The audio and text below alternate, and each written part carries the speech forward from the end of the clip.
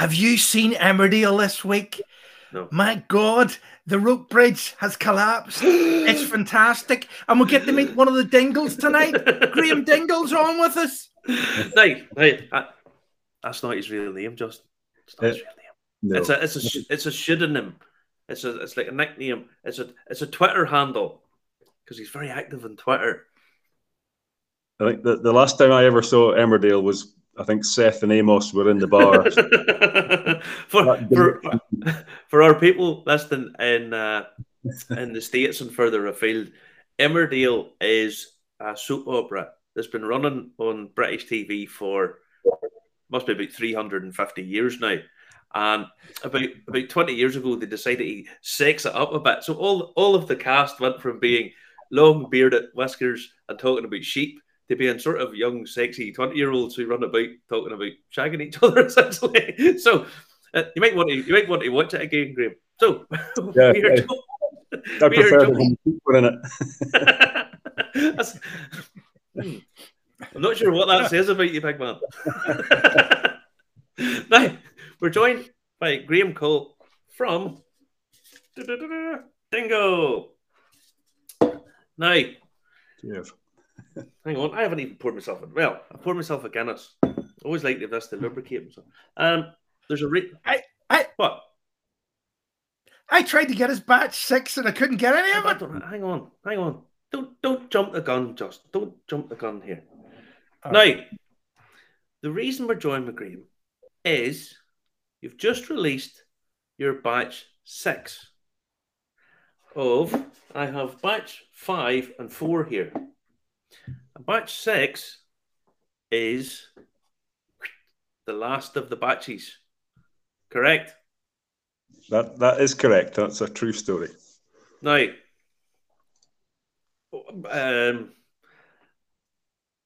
this has sort of come as a little bit of a surprise to a few people. I think because it had never been said that there was going to be a sort of termination point of the batches. So, what is it? Why did you decide to give it the chop now? Yeah, I think lots of reasons, I suppose. But so deep down, when do you stop a batch series? Who knows? You know, there's no rules to it and no laws to it. But you know, we were merrily going along, and when I arrived, batch 5 was then released, and you know, at that point we were still thinking about batch releases, but you know, in the interim we've moved and released what we call a permanent expression. The Dingle Single Malt was released earlier this year. Mm-hmm. That's become a kind of core expression, available all year round. Hopefully fairly widely. You know, there's a bit more stock of that or volume of that available. Yeah. So that put a line in the sand, really, and then it was a case of well, obviously we're not just going to sell one whiskey or one single malt variant. Where we do have other whiskies in the warehouse or spirit in the warehouse maturing. So yeah. So I think it was looking at that, and I think just almost to make them a bit more flexible, because they will flex in quantity. The limited editions will flex in quantity and also in possibly alcoholic strength and so on and so forth, and packaging possibly. So it was just a case to draw a line and probably put those collectors out of their misery so that they could actually go and relax for a while and maybe enjoy their lives instead of... Graham, you must be the only distillery that's doing this, putting collectors out of their misery, because every other one seems to be putting more and more misery on them. It's probably we've had our good run on it, let's say. So there's lots of new entrants coming in, and it's nice for them to have their moment of fame as well when they come on the scene. So their day in the sun. And definitely. I've just poured myself batch 5 in honor of your arrival at Dingle, because as you say, that was the one.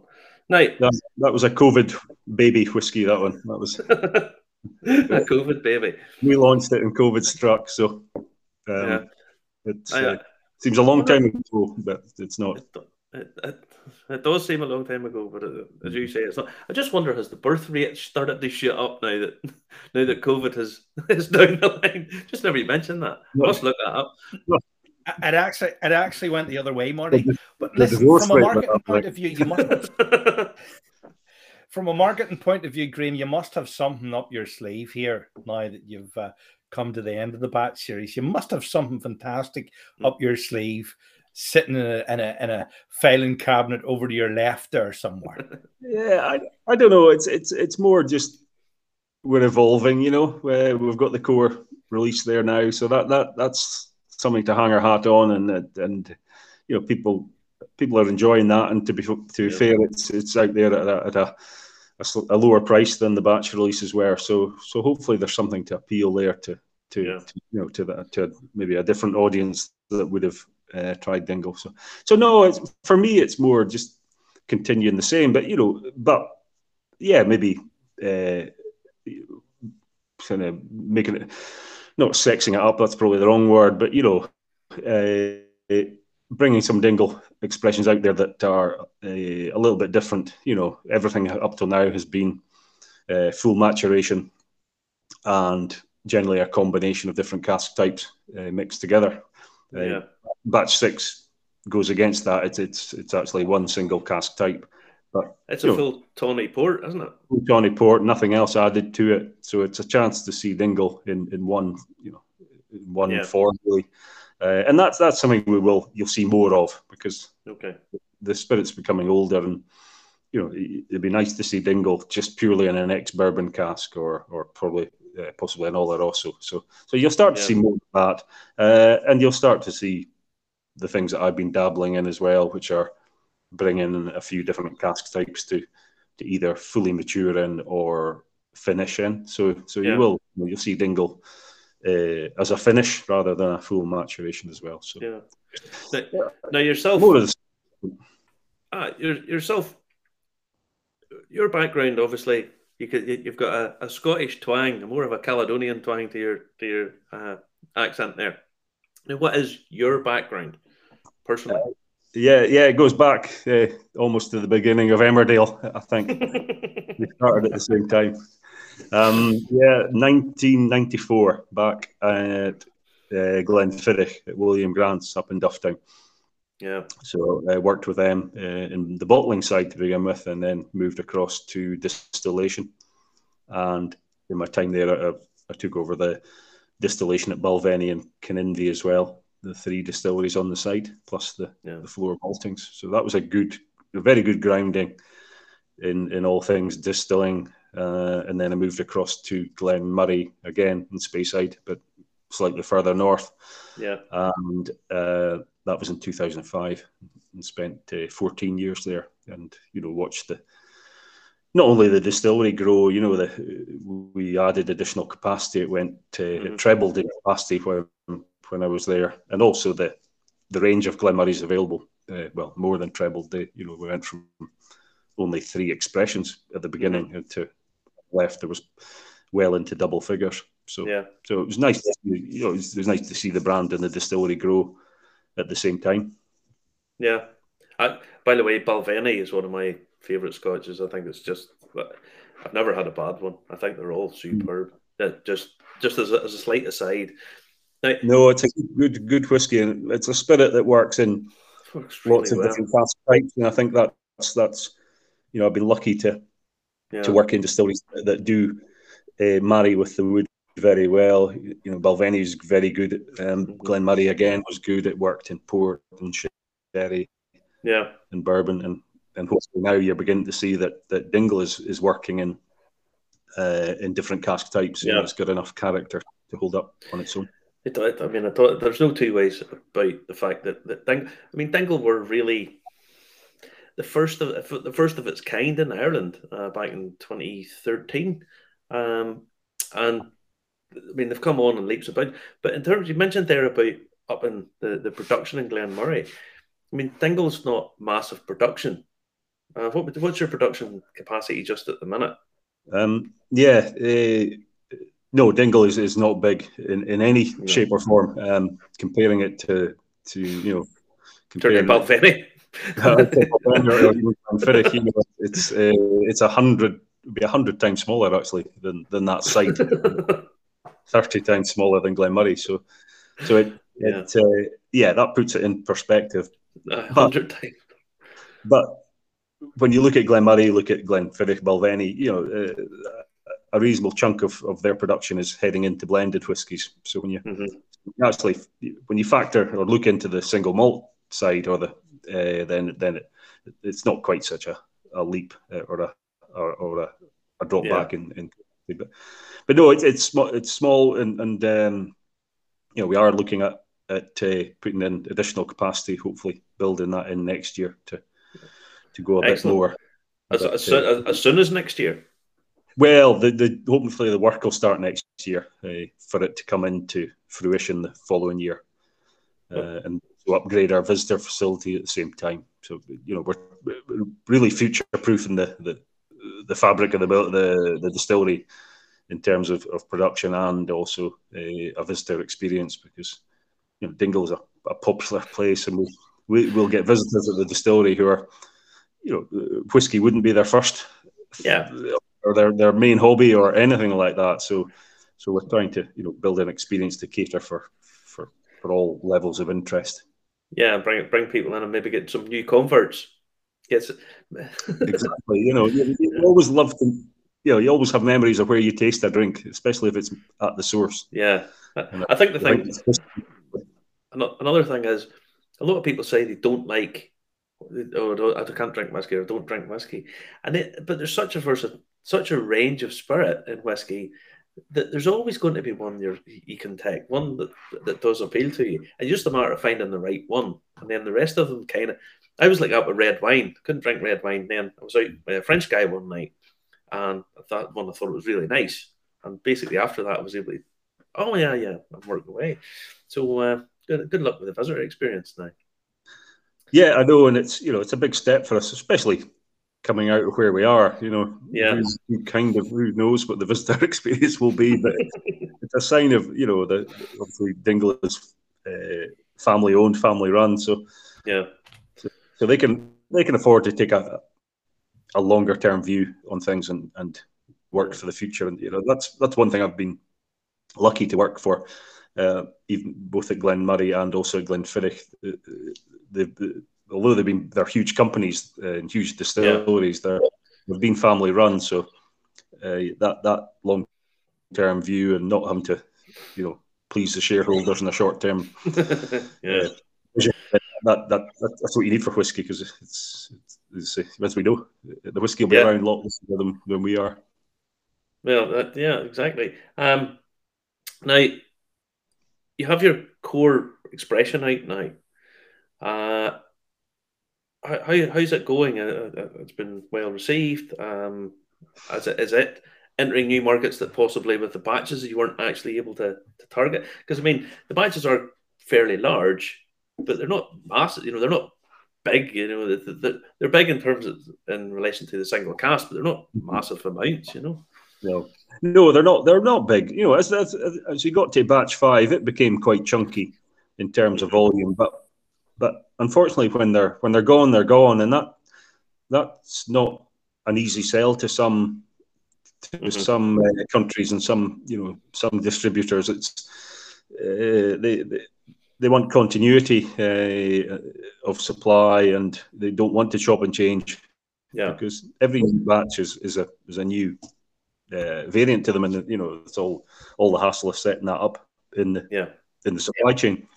So the core has allowed us to tap into markets that we wouldn't have been able to before, because we know the volume that we can sell. It's still limited. It's not by any means we can sell everything that we'd want to, but it does mean we can choose which markets to go into and build up relationships with the distributors in those markets. So now.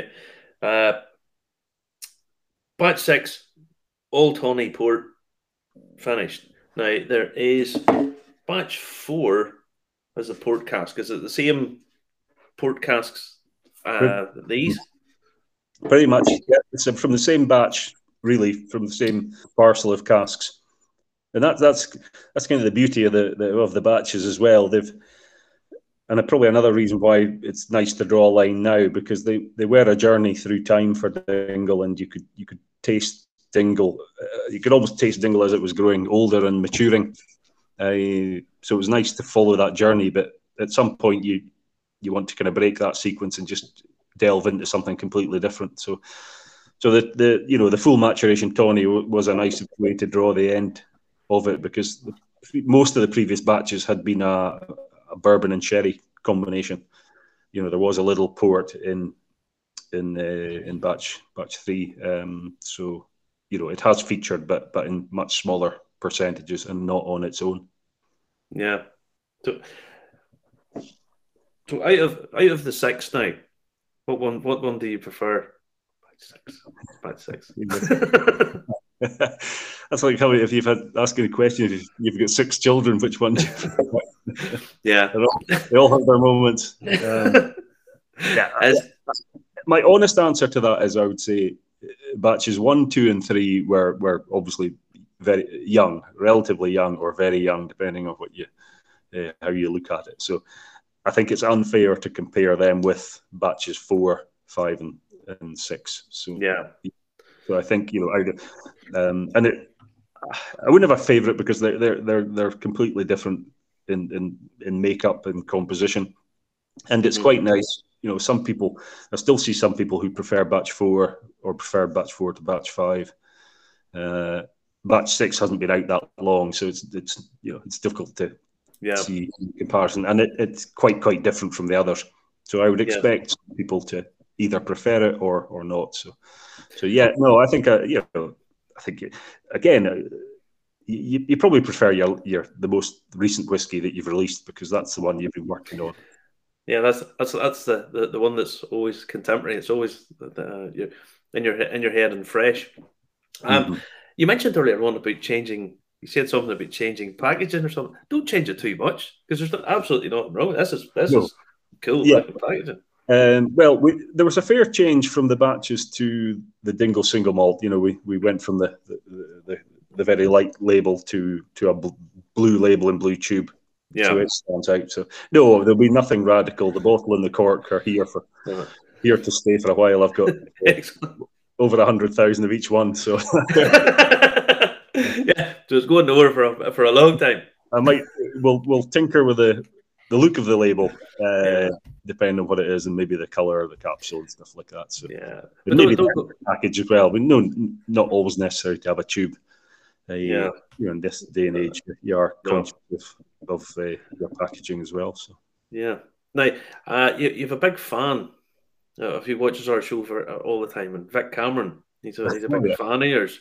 When we mentioned about that's just a long time ago. I suppose that must be about a year ago. We mentioned to Vic about Graham. We managed to poach Graham over, and he was so complimentary about you. He said, Ireland's got one of the best. Ireland's got one of the best distillers from Scotland. No, Vic's a good lad.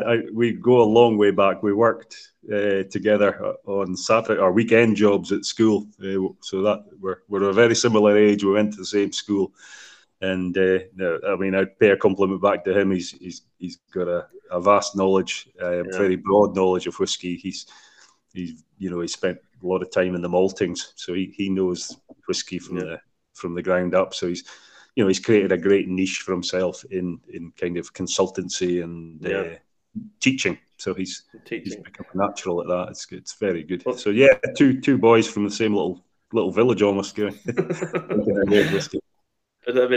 a nice connection that we have. Now, I was talking last week about the fact that I was in Edinburgh and I was on the Royal Mile. And there's all the whiskey shops in the Royal Mile. And I walked into one and saw two bottles of Poitín. And basically the heart of Scotch whiskey. There's lots and lots of tourists, and here it was. Now, we're selling Poitín over there. Obviously, we've been selling Scotch for a very, very long time, and we've got Scottish distillers and everything over here now in Ireland.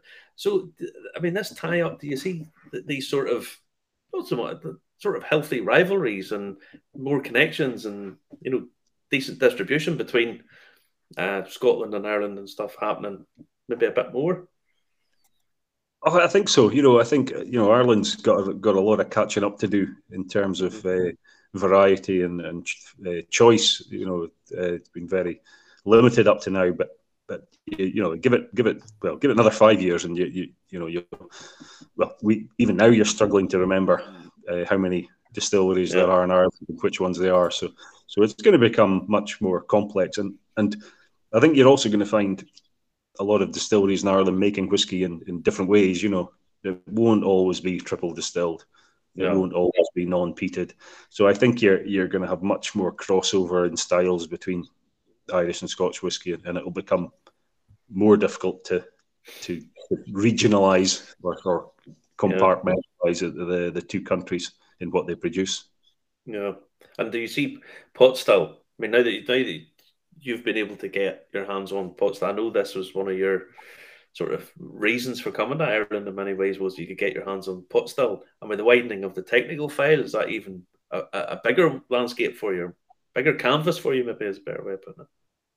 Yeah, I think it is. It definitely is. You know, I don't think at Dingle we'll go to the ends of the earth to experiment, but it gives you a bit more freedom to, you know, to play with your recipe and add in and see what effect. You know, the 5% rule on other grains was just, it was such a negligible amount. You would struggle to detect the impact, I would say. But, you know, once you get up to 30%, then you're into a different ball game. And pot still is, for Ireland, that has to be their gold ticket almost. You know, if we can educate the whiskey consumer as to what pot still is, then we're all the way. Yep, I absolutely. Now, batch 6 is available in just the usual suspect retailers. Yes, definitely. Yeah, usual outlets. You know, it's trickling out there. We launched it probably 2 or 3 weeks ago now. So you know, the orders are in, but some of the bigger chains it takes a little bit of time to find it on their shelves. But definitely your local off license should definitely have it, or if they don't have it, then make sure you ask for it. Ask for it. Now, Dingle have been really clever at this with the batches up to now, where they have released the I say the ordinary version, but so they're always 46.5%, and the cask strength brother to go along with them. You're mentioning about some of the new stuff. Is that going to continue if you release a new expression? Is there going to be a cask strength version come along with it?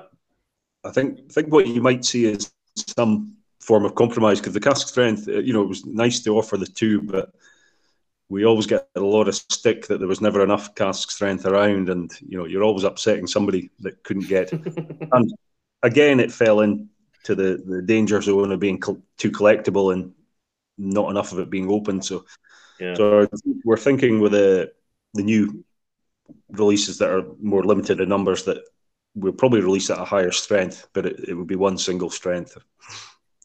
So it'll be somewhere in between the cask strength and the 46, which is, you know, a nice place to be, I think. Yeah. So what you're saying is, for the collectors, the cask strength ones are really the ones that are going to want to be getting their hands on. I can see Anthony at Irish Whiskey Auctions going, happy days. I know. I can't. Yeah, I've probably doubled the value of them overnight. Yeah, right. Before we broadcast this, Justin, get on the auction site now, son. I'm working on it now. I'm not really here. This is a different picture of me.